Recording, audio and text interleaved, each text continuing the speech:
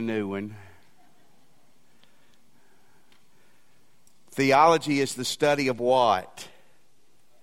It's the study of God. Theos is the Greek word for God. Ology is the word study of. Biology is the study of what? Life. Keep your hand up, Brother Sterling. These men are slow, but they're accurate.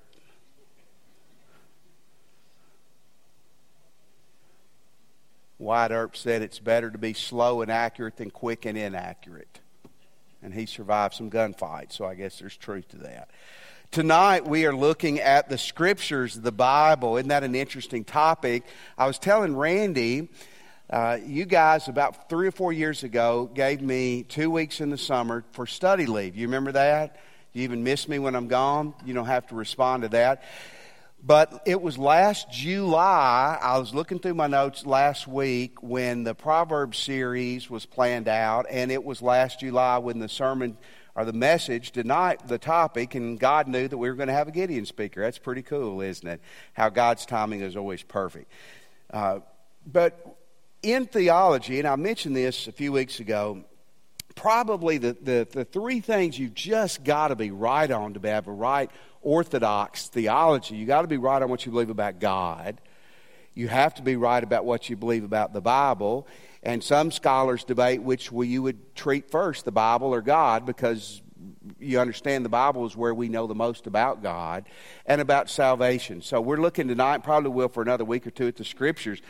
Our Christian Bible, the Bible is one book. The Bible is one book that contains how many books?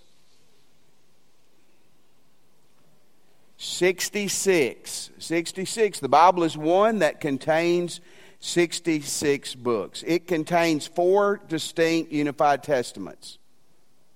Is that right or wrong? 2. So if you wrote 4, scratch it and shame on you. It has 2, right? Yes or no? I want you to be quiet Sunday morning. I want you to talk tonight, okay? I really like you could talk more on Sunday morning. That'd be good too. There are 39 books in the Old Testament. My notes are wrong here. That never happens. How'd that happen? There are 39 books in the Old Testament and 929 chapters. Now that's significant because a lot of times we want to read through the Bible yearly, and to read through 929 divided by 365, that's a little more than 3 chapters a day. So it's a wonderful task, but and sometimes when you get in Leviticus, it can be a little bit of a grind, can't it? That's why you need to be reading the chapter in Leviticus and the chapter in Psalms at the same time. That'll keep you grounded. There's 929 chapters in the Old Testament. The original Old Testament was written almost entirely in what language? It was in Hebrew. Now here's an interesting little, and I don't think it's trivia, a very small portion of it was written in Aramaic. Let me spell that for you. A-R-A-M-A-I-C. Let me spell it again. A-R-A-M-A-I-C. Aramaic is kind of a derivative of Hebrew, and Jesus, as you've heard me mention before, probably was trilingual. He probably spoke a lot of Aramaic and Greek and Hebrew. The part of the Old Testament that contains Aramaic is half of the book of Daniel and 2 passages in Ezra. So you can see out of 39 Old Testament books, the Aramaic is very small, correct?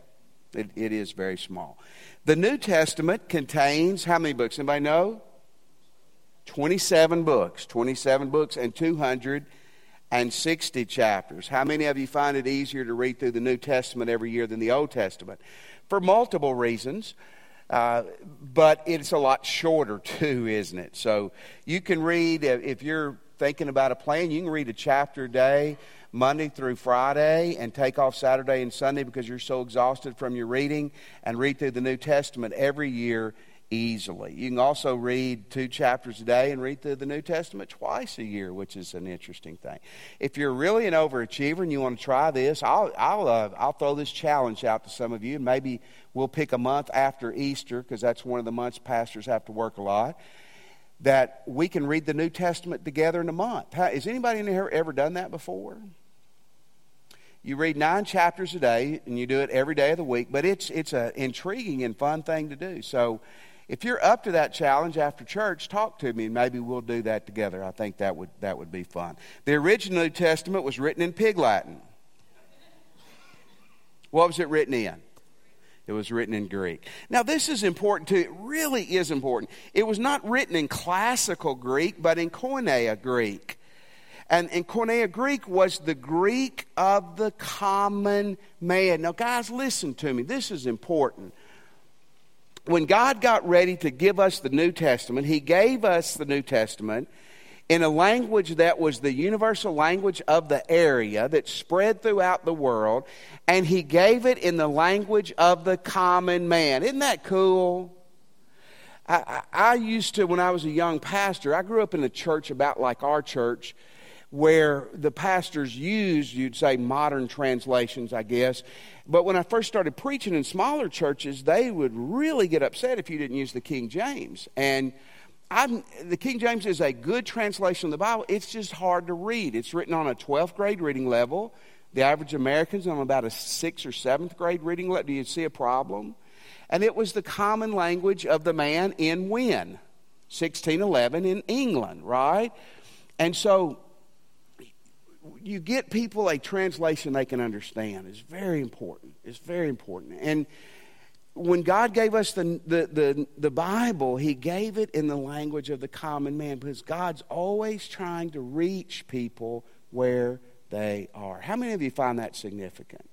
It's not accidental, is it? I mean, God didn't flip a coin, heads it's Spanish, tails it's Greek. Did He?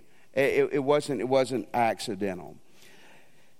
This is something I learned after I got out of graduate school. Isn't this funny? Learning the books of the Bible in their order is really a helpful Bible study and research tool.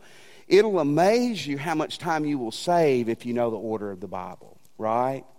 It's easier with the phone app, isn't it? Isn't that cheating? Don't you wish that we'd have had that in Bible drill with Greg when we were kids, and we could have cheated when they'd said present Bibles? You could have been doing like this and found it quickly.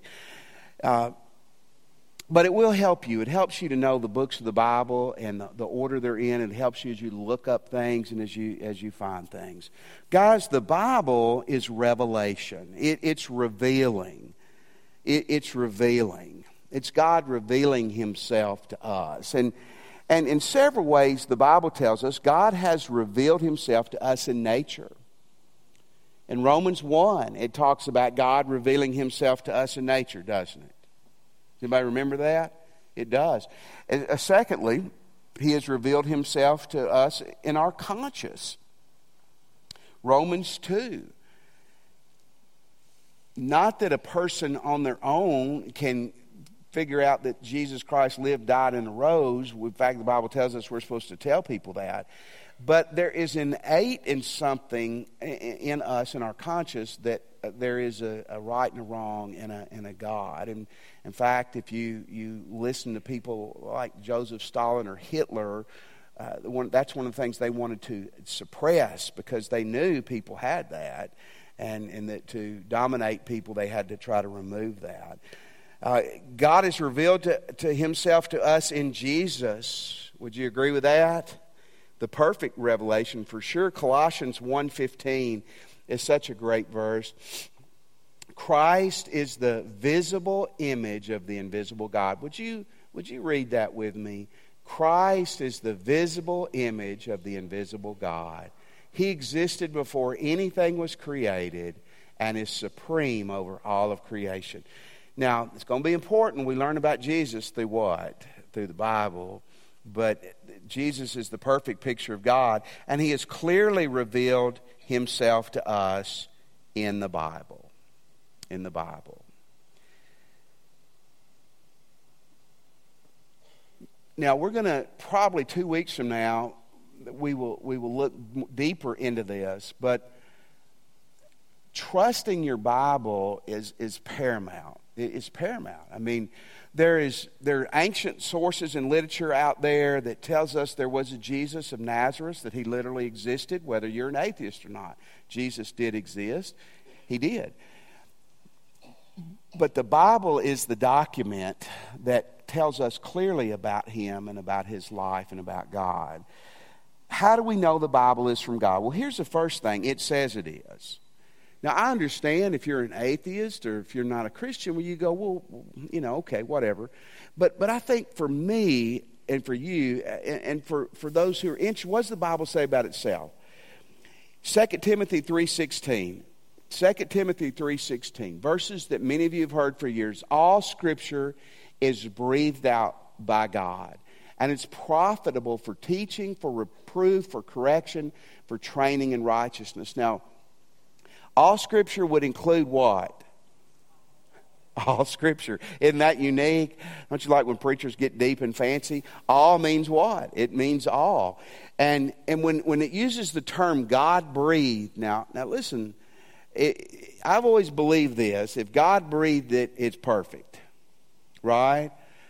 So that's a theory of inspiration. 2 Peter 1:20 and 21 is a very important passage. Listen to what God says through Peter. Knowing this first of all. In other words, that this is huge to understanding and connecting the dots with Jesus and the Bible. No prophecy of Scripture comes from someone's own interpretation. Now, own interpretation there does not mean what you and I might think, like, two goofballs in connection groups getting an argument, I believe this, I believe that. And you're not goofballs. I mean, we do that all the time. We do that in staff meeting, and that's fine. But interpretation means it means no Scripture came about by someone's own dream or their thought, or they brought it into being. For no prophecy was produced by the will of men, but men spoke from God as they were carried along by the Holy Spirit. So here's what that passage tells us. The Bible, we got the Bible not from somebody sitting around thinking up something to write, but that God superintended the process of what we got.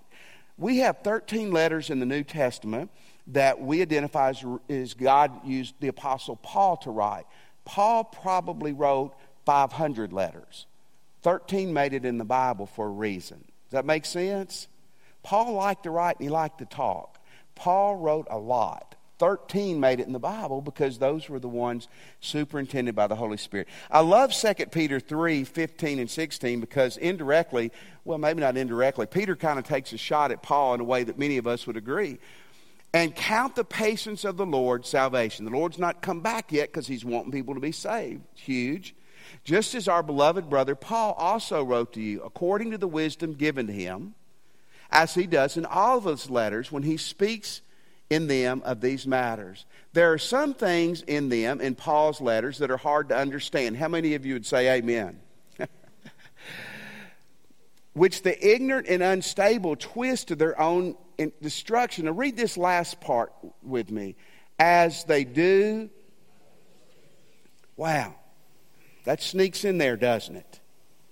You may have read that 25 times and you can miss that. Reggie, he identifies those works of Paul as other scriptures, doesn't he?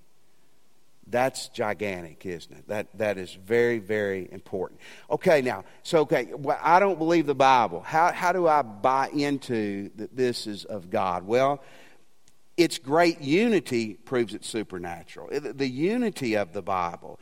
It was written over a period of 1,500 years. 1,500 years.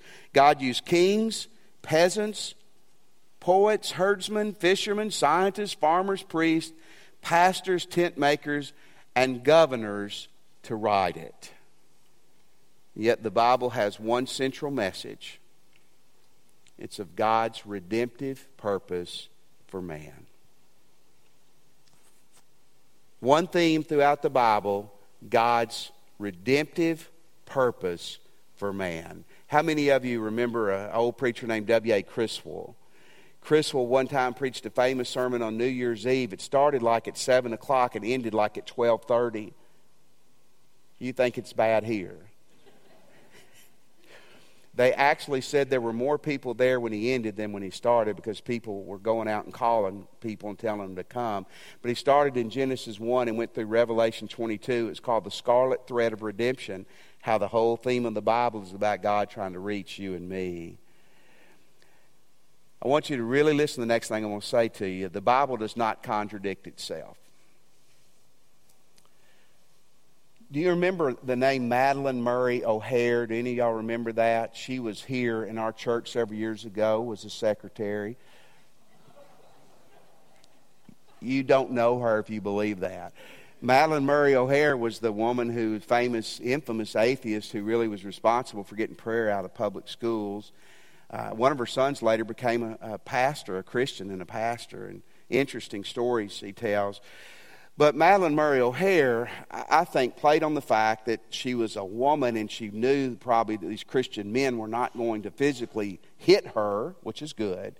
And so when she would debate with Christian men, she would be very vile and vulgar and mean and just intimidate a lot of them, because how were they to handle it? Chuck Colson, do you remember the name Chuck Colson? Chuck Colson became a Christian in prison. He was a lawyer for Richard Nixon, and that didn't go well. And when he got out, he became a great spokesman and a leader for Christianity. And he was scheduled to do a debate with Miss Madalyn Murray O'Hair. And he watched her on video and how she operated. And one of the things she would say is, the Bible contradicts itself. Of course, she's screaming and spitting and, what do you do? Thank you, honey. I mean, it's tough. And so what he did is he had a Bible with him, and when she spewed that out at him, he said, here's the Bible, find the contradictions. On stage live. And her big yap was shut at that point. I'll challenge you. Dig in it. When you find them, bring them and we'll talk about them. Because you know what? You're not going to find them. You're not going to find them. And that's not just from a 8-year-old Vacation Bible School conversion, which is a wonderful, wonderful thing. That's from studying this book for years and years and years. The Bible does not contradict itself. Here's what you'll hear sometimes. Matthew, Mark, and Luke, they're called the Synoptic Gospels. Synoptic. Synoptic means to see alike. Matthew, Mark, Luke, and John are the Gospels, correct? We have 4 Gospels. Matthew, Mark, and Luke are called the Synoptics because they're very similar in a lot of places. And how many of you notice when you read your Bibles that the Gospels tell the same stories over and over? Okay, they do. How many of you ever notice that sometimes the details are different? Okay, and you'll hear some, that's contradicting. No, it's not at all. It's not at all. I promise you, we could take 4 of you and we could go somewhere to eat, and we could come back, especially if we came back a week later, and said, tell us about that. But you better be honest. And you could tell the absolute truth, and the stories would be mainstream, but there'd be a lot of different details, wouldn't it? Greg Phillips went to the bathroom and Chris ate some of his French fries. Chris went to the bathroom and Greg put pepper in Chris's tea. There would be different details, but it's all the truth. Does that make sense? Yes, no, maybe? Let me just pause and say, if we're wrong on the Bible, we're done. And this is really, really, really, really... In fact, everything we do Sunday is dependent on this being true. It's dependent on this being true. You have eyewitnesses telling the same story. They just give different details. They never contradict themselves. We have parts of the Old Testament manuscripts that go back to the 1st and 2nd century, into Jesus' day almost. These are the Dead Sea Scrolls. You heard of the Dead Sea Scrolls? They were found up at Lake Darbone about 20 years ago. No, they were found by where? The Dead Sea, possibly? Yes. And you know what's neat is that these manuscripts, parts of these, they weren't full manuscripts of the Old Testament, parts of the scriptures they found did not contradict anything that we already had. Now, I'm going to share with you some stuff about the New Testament that I think is really cool. Homer was an 8th century Greek poet. That means he was around 700 years or so before Jesus. Now this is, don't get bored, stay with me. There are 643 ancient copies of his work. That's a lot. The oldest manuscript of his work dates back about 500 years to Homer. Okay? You follow me? And what's neat is that there's a 95% agreement between the copies. So if you take those 643 copies, there's none really that close to his time, but they agree. The 95% is pretty good. How many have ever heard of Plato? Plato was a Greek philosopher. He died 300 years or so before Jesus. There are 7 copies of his most famous work, and the oldest one that we have that's close, and old is good when it comes to an ancient manuscript.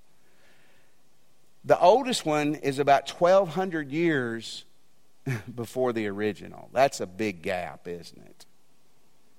Now here's where we really get some cool stuff. We have up to 5,600 full manuscripts of the New Testament. Did you write that in? We have 643 of Homer's. We have 7 of Plato's. We have 5,600 full manuscripts of the New Testament.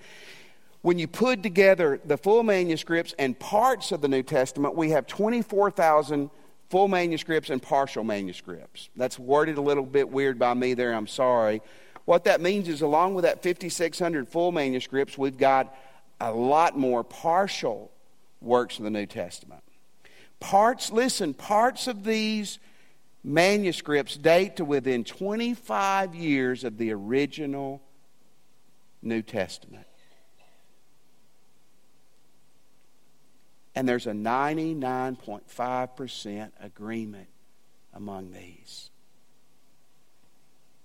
Can you say amen? Okay, you say, well, what's that 5%? That 5% is an and instead of a the. An A instead of a B. I mean, they're minuscule grammatical errors like that. Listen, you've got 24,000 ancient texts. Some of them date within 25 years of the original New Testament. And there's a 99.5% agreement in that. Man, I want to tell you something beautiful, guys. You can trust this. Nobody ever doubts the works of Homer or Plato. Have you ever been drinking coffee and someone says, I don't believe that Plato and Homer's works are real? Have you ever heard that? You're weird if you have heard that, but you haven't. Because everybody takes that for granted, don't they? How can you not trust the New Testament? Listen, the New Testament is clearly the most scholarly, documented, ancient document. Not meaning to play on words there, but it's the most scholarly, documented, ancient document.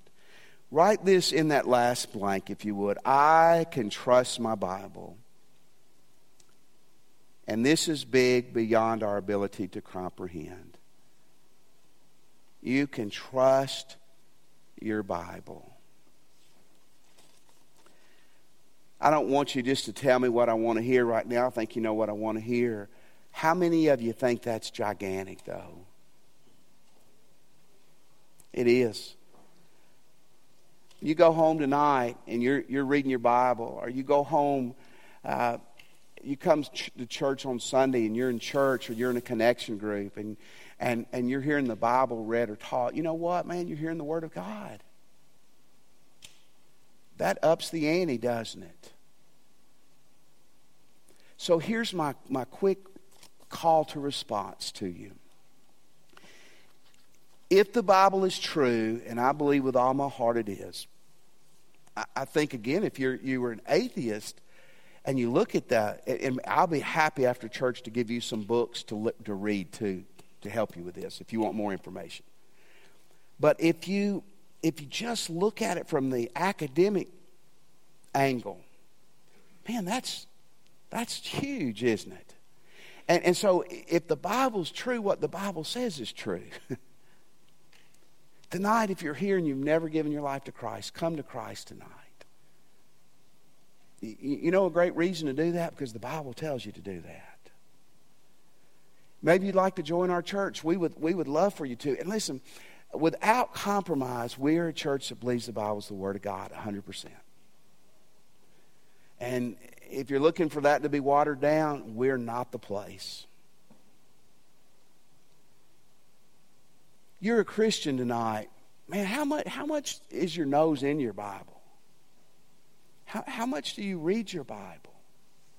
Here's even maybe a more pointed question. How do you live your Bible?